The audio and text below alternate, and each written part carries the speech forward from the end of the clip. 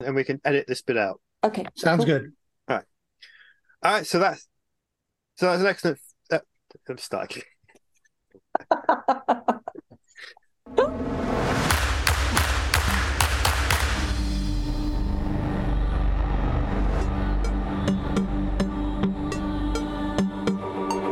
Tracy Harwood. So I've done a little bit of digging around and I've discovered. Ricky Grove. Fog comes in on little cat feet. Phil Rice. This is the best film that I've seen all year and maybe ever. Damien Valentine. Use the machinima, Luke.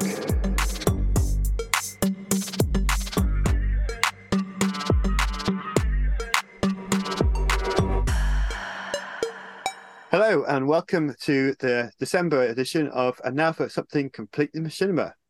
Happy holidays to everyone that's listening and watching.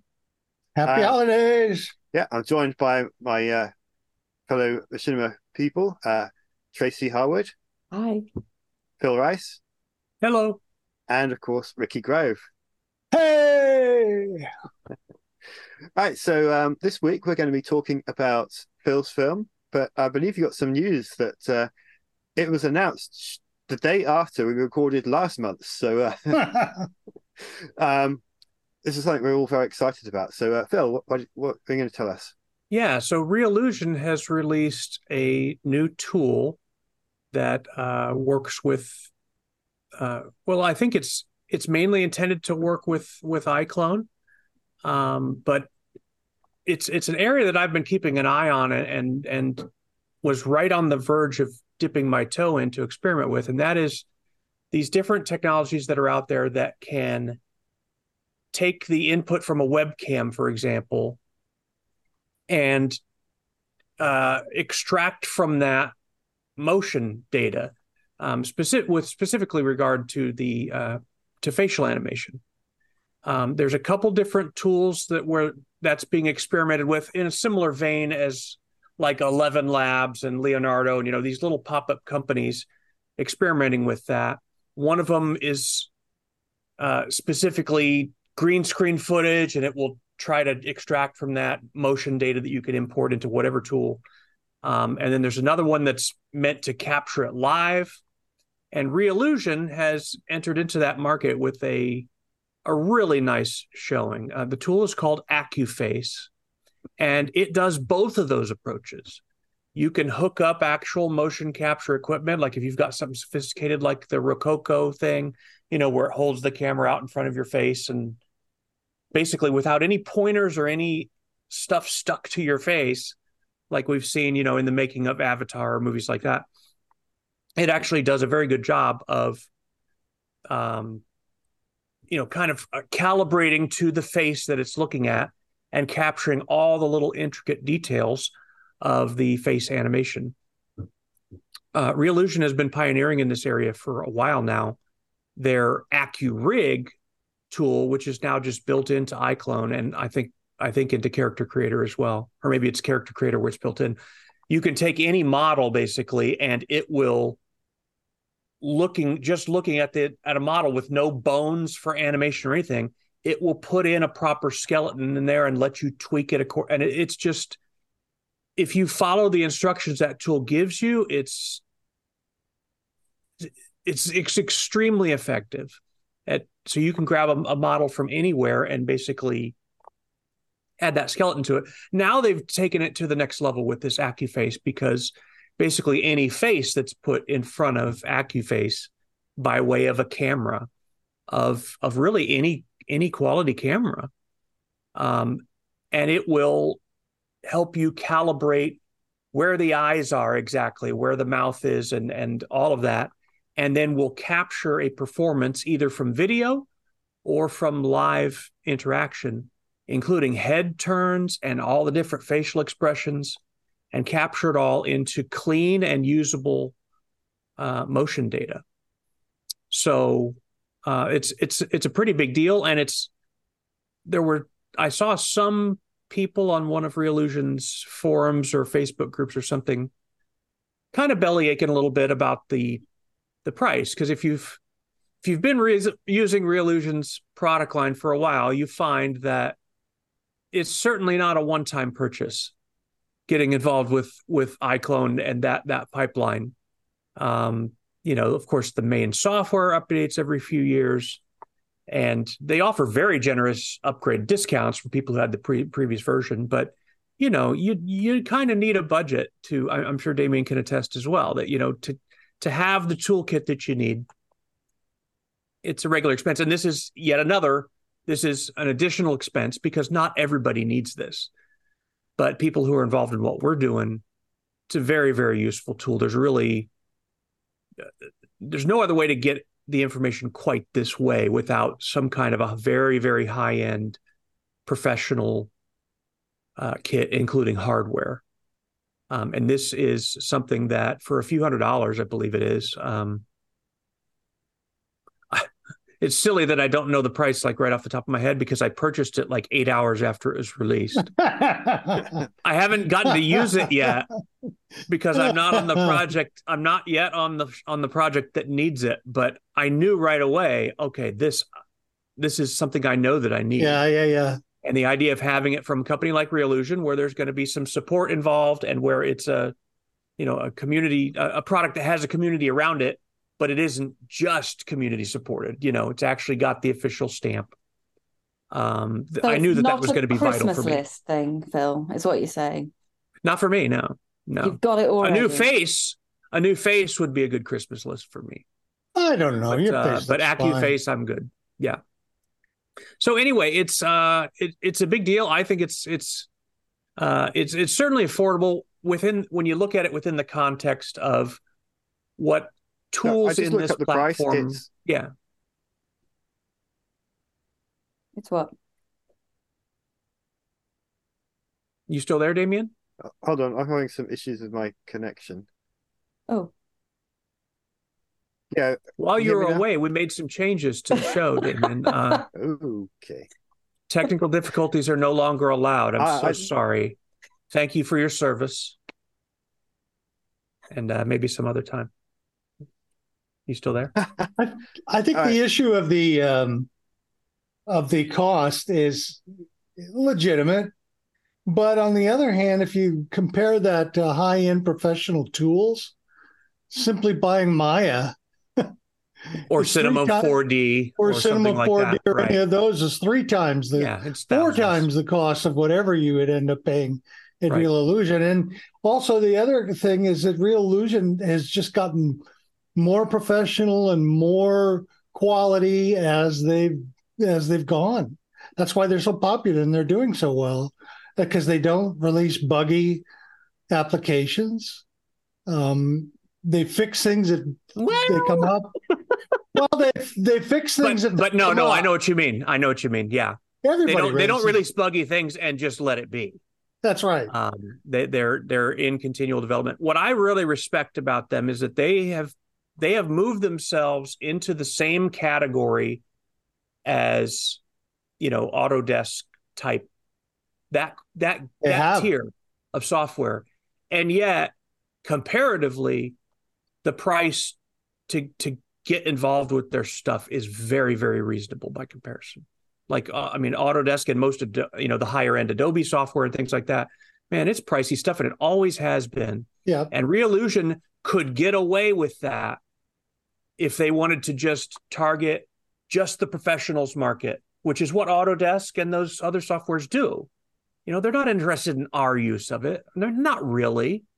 It's people with a bigger budget. Reallusion could do that, but they have not. And I think that's deliberate, that they're deliberately remembering the people, the amateur community like us that have been involved with it for many years. So I appreciate that. Anyway, it looks like a really exciting tool. Great. And, Damien, you were going to tell us the price? He's muted right now. You're muted, Damien. Okay, there we go. So I was looking up the price, and that caused my connection issues. I don't know why. Oh, no. Even the Zoom is upset with the pricing on. Oh, God. All right, but I've got the figures in front of me, and that seems to... So they're currently doing a launch special, which is half price. So the half price is $250, and the full price will be like $499. Yeah. I don't know when that expires because it doesn't say, but hopefully by the time it won't have expired by the time this goes out. So if you're thinking about it, get it now. Now's the time to get it. Hopefully. Yeah. Yeah. Yep. And there is a trial version as well, so you can download that and give it. You can produce 10 videos. I think the limit is, or use it 10 times for 30 seconds each to get the handle of it, which is what I did. And by the 10th time, I had a pretty good video, so that convinced me to spend the money. Sure. And I'll reiterate too that there are some other quite a bit more affordable tools that aren't going to be as sophisticated or necessary. You shouldn't expect the same level of result.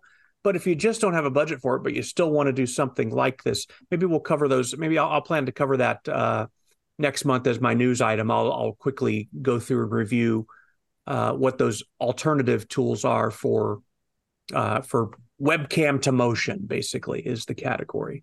There's some neat stuff out there that's relatively inexpensive, at least right now, because a lot of them are in beta and stuff. So I was really surprised, given that there's those tools. Not a one of them is final, the alternatives. They're all in beta. They're all very early.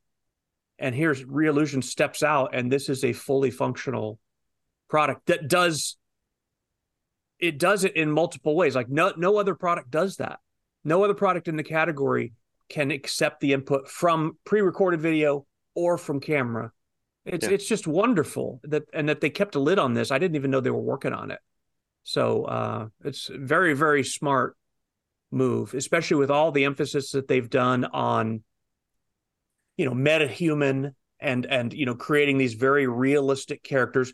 That's a big part of their market. Maybe not so much how I use it, but it's a big part of their market for people who are doing stuff, really advanced stuff with Unreal, to get these realistic human characters. And if you're going to have a realistic human character, part of what makes it look real in video is realistic motion. Yep. And they have seen that. And actually, what I believe it's James Martin is kind of leading the initiative. He's actually going around the country, and they're doing live expo type sign up, training for real, like full body mocap, how to work with it, how to work with the hardware, and how to actually get it all the way into the workflow using iClone or Character Creator. Very savvy on their part. Amazing. He's been in Atlanta and a couple different other places. They're traveling around doing that. And they seem very excited about it. So yeah, they've clearly got this part of animation as a priority. Yeah, that's great. Yeah, I've been really impressed with it as well. So I tried the trial, and I put that sort of clip together. I just repeated some lines from F the Empire to test it out with using one of the characters I voiced, and it just seems so much more lively than when I tried animating his face by hand. And some of the voice actors have been saying they want to give it a try, so I've got to figure out how to direct them so that they can read the script, but also that's great. Yeah, they could record a video of their performance, and you could bring it in. So yeah, that's so interesting. I need to figure out a way so that I can maybe draw a map of the set and say, well, you're going to be here, and these other characters are here, and maybe you'll look over here at some point. Exactly. Yeah. So I never had to think about anything like that before. So it's been going around my head for the last few weeks to how am I going to do this? Because they want to give it a try just to say they've done it, and they're excited for it. Oh, that's very interesting. I'm curious to see how you work out that problem. Yeah, that would be a fun problem. Keep us updated on that. Yeah, I will, because I've using the recordings I've got so far. The other thing is, I've been doing the facial animation myself. My face is not the most expressive face, but I've been trying to give it a go, and I just not moving my mouth. So I've still got the lip sync from their recording, because the Accu lips thing, that's still really good. But I can do the other expressions, and it combines them together quite nicely. Right, you can layer the various animation takes you do, which is another great thing about the program.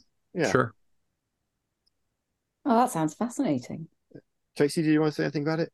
No, I haven't had a go with it, but it does sound absolutely incredible. I think that's definitely going to be a one on my list. I haven't really found any good reasonably priced facial animation tools that we can use other than the sort of the big expensive stuff. But I do remember reading some time ago, and I think I put something on the blogs, it must be several months ago now, where Reallusion were using a different type of technique, which wasn't really looking at muscle movement, but was looking at how the surface of the skin moved, which was an entirely different approach to the way that most of the other facial mocap stuff actually works. And that's what they used on Avatar too.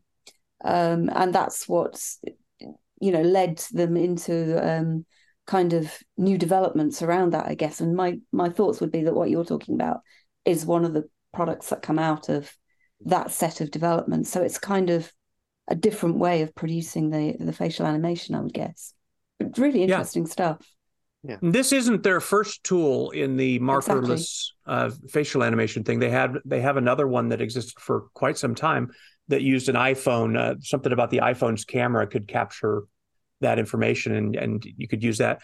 And actually, I never got to try that, and I'm not sure now that I ever will have to, because this tool seems to be able to pull that off just through a regular, nice web camera. So, I mean, I don't know if you've ever had a look at this, but when you sign up for biometric, things like facial recognition, biometric facial recognition, have you seen the images that those scans create of your face? You wouldn't recognize yourself. You look ancient because the scans go below surface and then sort of do some kind of modeling so that you've got like different layers of your face, and the image that it produces, it's bizarre. But and that's all done with webcam technology. So if what we're talking about is an integration of that kind of level of depth of analysis with with animation tools, I think there's going to be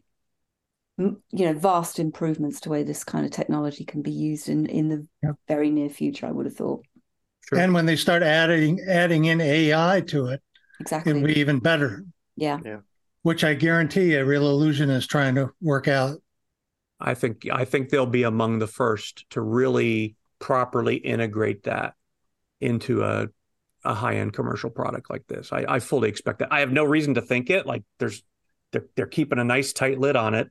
It's like trying to find out when the next Tool album is going to come out. They never tell, right? It's just all of a sudden one day there it is. So that's Reallusion's got they keep tight lips. I believe there's some AI actually in this plugin now. The way it interprets the facial animation, that wouldn't surprise me. One of the things that you do is you do performance, but you have to do the sort of the calibration of your face to different expressions. So you got your neutral point, which is like this. Then you do and you calibrate that, and then it'll go back to the recording or the live video, and it knows how to read the moods of the expressions you're making and calibrate the performance accordingly. And that's obviously going to be AI driven in some capacity. I don't know how it works, so I just know it's something that they talked about kind of briefly on the website for it. So I've got a little bit of news. Cool. What? Well, what abiding memory do you have of Pink Floyd? Apart from the music, what do you remember? Their music, their album Dark Side of the Moon, or the pigs over the great illustration with the pig over the smokestacks of Animals album. Of Animals, right. Yeah. And do you remember the worms coming out of the apple rice or whatever it was, the potato ricer, people being ground up? And do you remember that? We don't need no education. Yeah. Right? Yeah.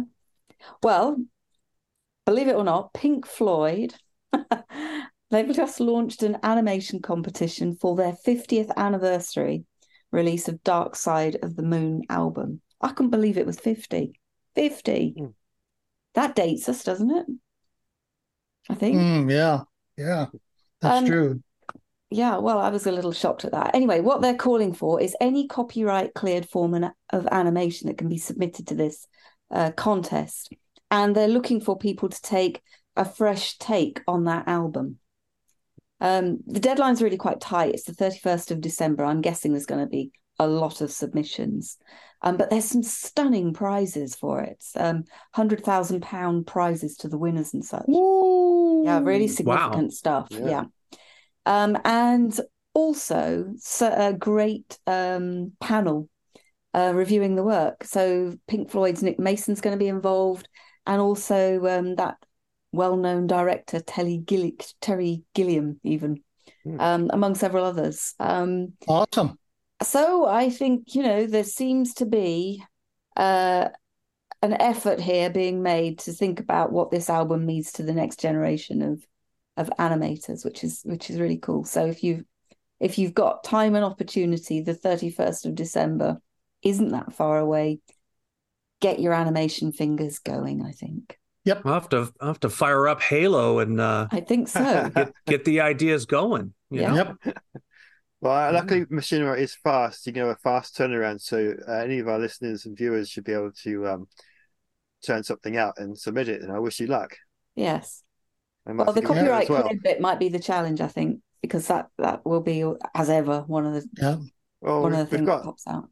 iClone and Movie Storm and a couple of other tools. That should, if you're one of those users, then you should be in luck. At least for submitting. It'll be interesting to see if anyone attempts to use, Midjourney or Runway or some kind of AI generated thing for this, given the questionable copyright nature of that whole enterprise. How do they evaluate copyright of something like that, assuming they can even detect that it was made with that? There's some interesting stuff. I'm not going to have the time to construct something specifically for that, but I'm going to watch what is submitted with interest, because there's a lot of very interesting ways people are creating animation nowadays. Yeah. But from Unreal Engine all the way, across the spectrum, some interesting possibilities there. So I'll watch the that movies with for me. Yeah. There you go. Yeah. World of Warcraft. That funny little walk they do. Yeah, we'll definitely have to come back and talk about some of the submissions that we see. Yes, let's do that. Yeah, for sure. All right. Well, that is my only news, really. But actually, I think it links quite nicely to what Phil's going to tell us a little bit about in due course. Yeah. And it's good to have that in early, so it gives our listeners more time to actually submit something if they want to. All right. So let's move on to the film. So, Phil, what have you chosen for us this month? Oh my God, here it comes.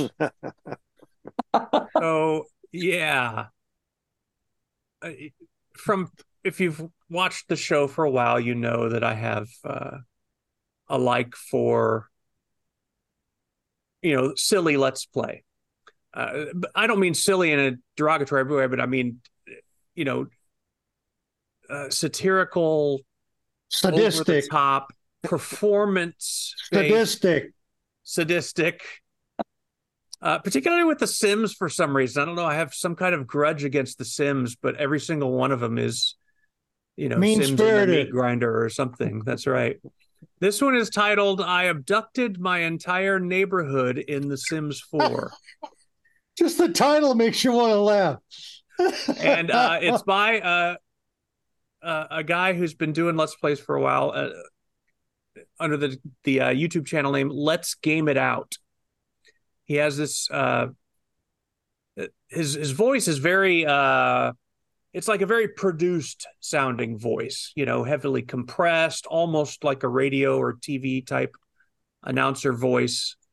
I don't know what his background is in that regard, or if it's just what he chose for this, but so it reads in this almost old-timey television type voice of, I don't know how to describe it. Maybe Ricky, you'll have an idea of how to describe it, but then the content is, this guy's a psychopath. I mean, it's I won't give away the entire story here, but basically he starts up a game of The Sims 4 and abducts a Sim,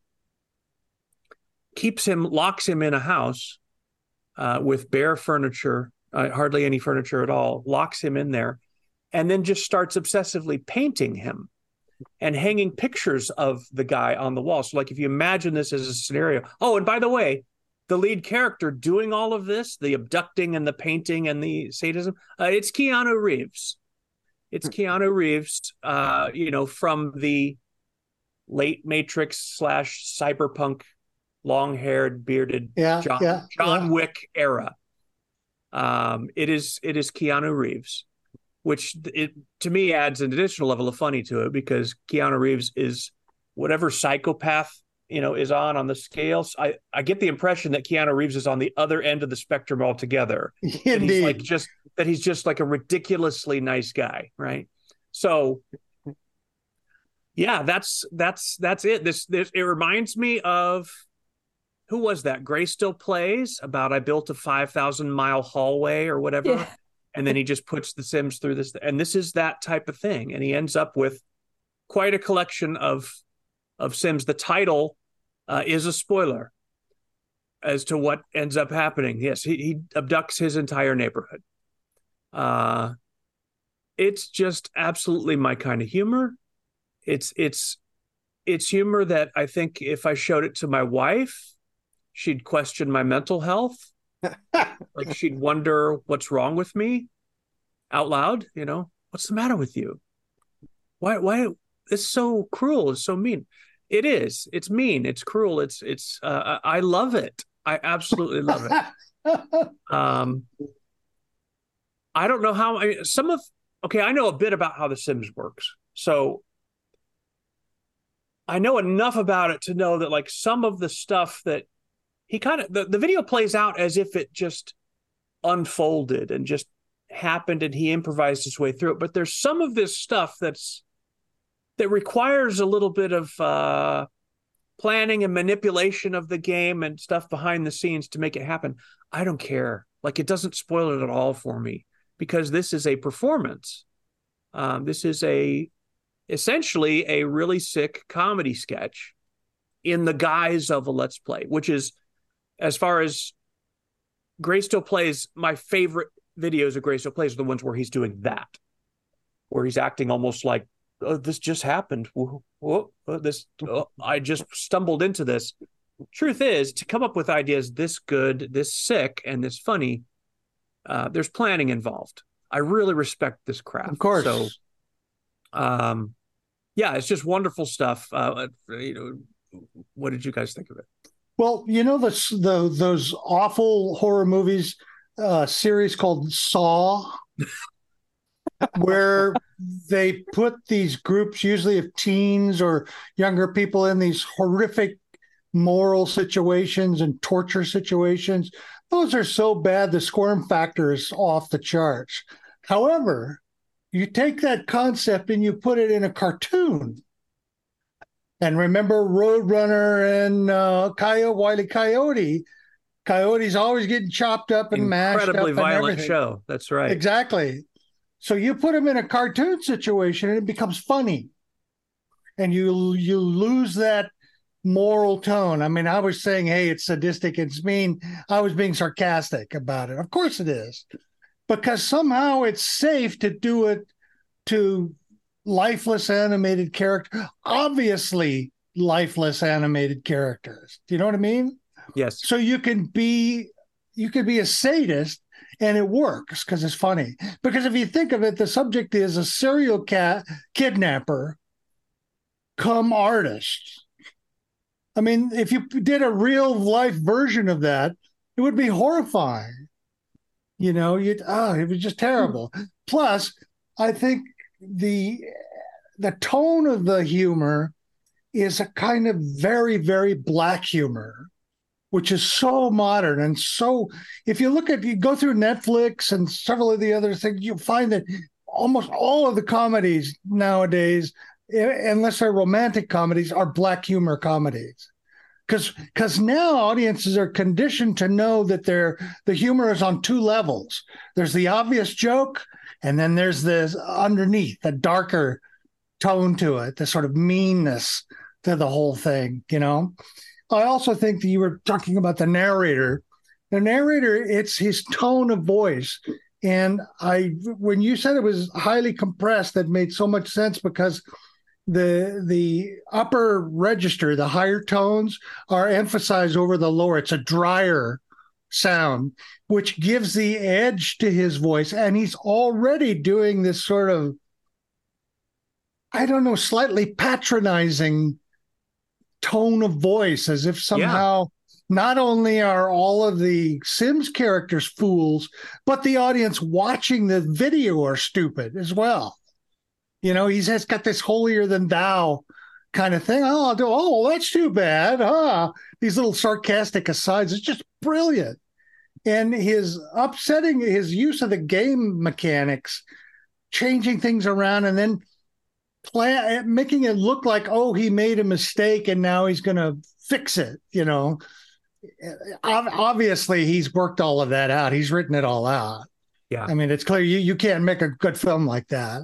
My only problem with the film was that it was too long. I think it could have made the point better. But then again, I asked myself in my notes, I say, well, what exactly is the point of the film? I mean, do you guys know what the point of it is, other than to put these characters into a situation and make them squirm? What? I don't know. But anyway, it was marvelous. I just loved it. It's great. It's really interesting to hear you say that, because I've got very similar comments, actually. But I wonder to what extent this guy really is a tormentor, and the length is probably a deliberate choice as well. Maybe. What, tormenting the viewer? I hadn't really thought about that. Yeah, maybe. Anyway, my comments. Well, I don't know if you remember, but many, many years, I'm sure you would have remembered this. Many years ago, you used to see quite a lot of Sims movies doing, cruel and mentionable things with the characters, because that's the only way you could get them to act. I remember the Ill Clan telling me about how they used to torture the Sims characters to get them to do different things before they kind of moved into Second Life and what have you. And I remember also Rooster Teeth guys tried to produce a series. Was it called The Strangerhood?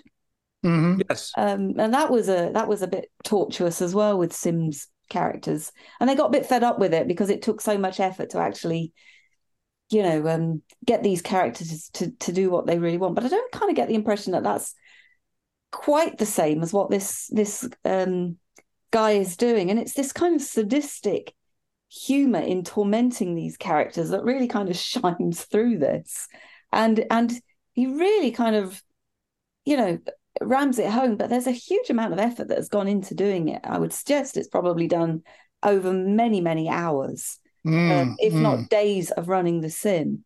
Indeed. But I've never really been a Sims player, so I wouldn't know too much about that. But I think it's really, the interesting choices the creator makes that seem to give him a role of something a bit like a praying mantis, really, and a predator. And it comes, by the end of it, you clearly get the sense that he is indeed a predator. Because he starts out wanting to sort of,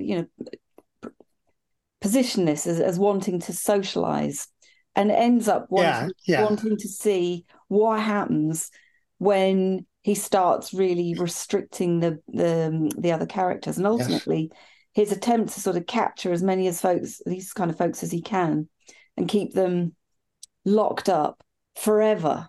Yeah, seems to be his kind of the where he gets to it, and it's that kind of getting darker and darker throughout that makes it really quite interesting. Wonderful. He's like an empathic kidnapper doing it for love for some reason. And you kind of got to ask why Rusty, that sort of central character that he starts out kidnapping, you got to think, why on earth does that guy keep going back? So there's something really quite disturbing in that relationship between the two of these that I think is hidden from us somehow. Yeah. And then there are obviously lots of kind of, there's a bit of toilet humor in here, which is, reasonably funny. But there's also something about the observer being observed. And I think that's quite, the way that relationship is developed between, the guy creating the film, what he's apparently doing with the character, and also what he's doing with us as the audience. I think that's an interesting interrelationship. Good point. Yeah. But he's inevitably an unreliable narrator. For sure. Yeah. And that's, I've not really seen that done before, I don't think, in machinima. And he gets, he seems to sort of suggest he's getting more and more daring with his sadistic deeds. And when he starts sort of, doing all these paintings and sticking them all over the place, it's kind of like he's kind of taunting people to sort of, or, the other players and the audience to, sort of catch him out in what he's doing somehow. Just, to say, no, you're not doing that right. It's almost like he's kind of daring us in some way. And certainly in what he's portraying, it's clear what he's doing is daring the other folks there to come and rescue Rusty. But of course, it's just a game and no one does. Or if they do, they're kind of captured as well. So in many ways, he's using these paintings like fly paper. And that's kind of an interesting concept as well, I think. There is, yeah. But the other side of that is presumably the fact that he's put all those things up around the sort of local community and he's capturing all these people. That is the bit that's enabled him to make a profit out of what he's doing. And he only kind of skims over that a little bit. So he ends up putting an art stall on his front yard and he's saying, I've made $1.5 million out of selling these and whatnot. But there's a lot missing, I think. Ultimately, I kind of concluded it's really sick. What he's done is really sick. I don't think I've ever seen anything quite like this in Sims. I think it's really well edited. And I kind of ended up asking, is this a study of Rusty or a study of the creator or both? And it's kind of pitched as a study of Rusty, where, the creator's kind of talking about his vulnerability, his stupidity, the isolation that he's put through and how fragile he is as a character. And maybe that, maybe that's true. But I think what also may be true is that, and somebody puts a comment on the channel that I thought actually probably summed it up pretty well, which is along the lines of, well, it's a pretty good job that this guy's a YouTuber, because if he wasn't, it would probably be out there doing this in real life. Oh my God. And I suspect that may be closer to it. So, yeah. Excuse me. That was what I thought about it anyway. Really great. Interesting. Yeah. Really, really insightful comments. All right, so a couple of things that came to mind when I watched it was first the way that use the painting, that you can take a picture of something in the game to use as reference. I didn't know The Sims had that as a capability. So I learned something just about the game from that, because as a game feature, I've got a copy of The Sims 4, but I'd never really used it that much, so that was quite educational. And then I was thinking about it from the perspective of what the game is capable of doing, because obviously the game is not really designed for players to be psychopaths in it. Obviously you can engage in crime and stuff like that, but not to this level. So the way that this Rusty and the other Sims act, they're not programmed to act like they've been kidnapped, because that's not what the game was designed for, which adds to the humor of the fact that they don't try and escape. Exactly, because they're just normal. They're acting normally. Yeah. Yeah. And, and they don't try, and no one comes to the rescue or anything like that. No police or anybody investigating these people's being missing. The fact that they did put the paintings out all over the place, and there's one bit where he puts them up in a cafe, and there's these two women sat at the table, and he puts them up, and then he makes this joke about how it kills the conversation. And the next shot, the table's empty because they've left.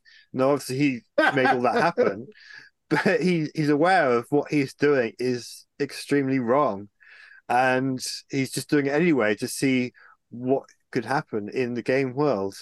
And I thought it's a very sick, dark kind of humor. I definitely would not want to watch it as a live action film. I've got no interest in watching the Saw films or anything like that because it just doesn't appeal to me. But Ricky, you're right. When it's animated, somehow it makes it more watchable and funnier. Indeed. Well, I think the humor comes from the fact that you expect one thing and you get something else. And you're surprised and you react to that difference by laughing at it. Yeah. So you have a guy that's playing Sims 4 and he says, I'm going to go out and get some friends. He gets some friends and then he kidnaps the guy. But he says it in such a normal way as if somehow this is what you do in Sims 4. And that's what makes it funny. Yeah. And I think the creator of the film knows that source of humor and wanted to see how far he could go in the game with it. Yeah. Because people watching this are going to be somewhat familiar with the game. I imagine a lot of the viewers who are watching are. And so they're going to know that's how the characters behave. Whereas if you watched it live action and you thought, why aren't they trying to escape? Why is no one trying to find out where they've all gone? And it just wouldn't work. So yeah, being familiar with the game and its limitations and the way it's, well, not really limitations, but the way it's designed, that's what sells it. Yeah. Yeah. Well, I think it's part of a tradition of gaming, as I've gone into great depth in learning Elden Ring, I've discovered, I put in 1,000 hours on that game so far, and I've discovered all sorts of people making content for it. And what astounds me is how many different ways you can turn the game against itself. Do you know what I mean? Yeah. And I think in a way that impulse is what propels some machinima filmmakers to use games like Sims 4, because they see all of this bourgeois normalcy and they want to turn it upside down. They want to play with them in different ways. And the game, without the developers even knowing it, have created an environment in which that can occur. Yes. Yeah. This guy, I looked on his channel. His whole channel is filled with videos where he's doing kidnaps of NPCs in games. His whole channel. He's found a niche. He found his niche. That's right. Yeah. See, that's the thing that's interesting about YouTube and other ways of earning a living. The fact that you can earn a living on, like, for example, doing game builds for Elden Ring. There's people that are making, 6 figures doing that because they have 100,000 people watching it. But that has created this sort of interesting place that has made the difference between professional and amateur very, very slim. Yeah. Because is a professional somebody makes their living essentially doing what off of their creations. So why not? If this guy's making a living, he's a pro. And if he finds something that he does really well and has a strong response, he keeps doing it. I think that's smart business. Yeah. Myself. Yeah, there are worse jobs. That's for sure. There are worse jobs. One of the things that I loved about his approach, and this is actually true of The Sims in general, and it always has been, this these animated characters are put onto the screen and they have facial expressions and nonverbal body language. And, we never really get to know what they are actually thinking or feeling. You get an idea. There'll be some little emotelet or, icon that'll show up and okay, you can tell that they're angry, or sometimes they're just raising their eyebrows about something and making some funny face. And it's kind of like if you've ever done this yourself or gone with someone who likes to go like to the airport to people watch, they call it, or to go to the mall and people watch.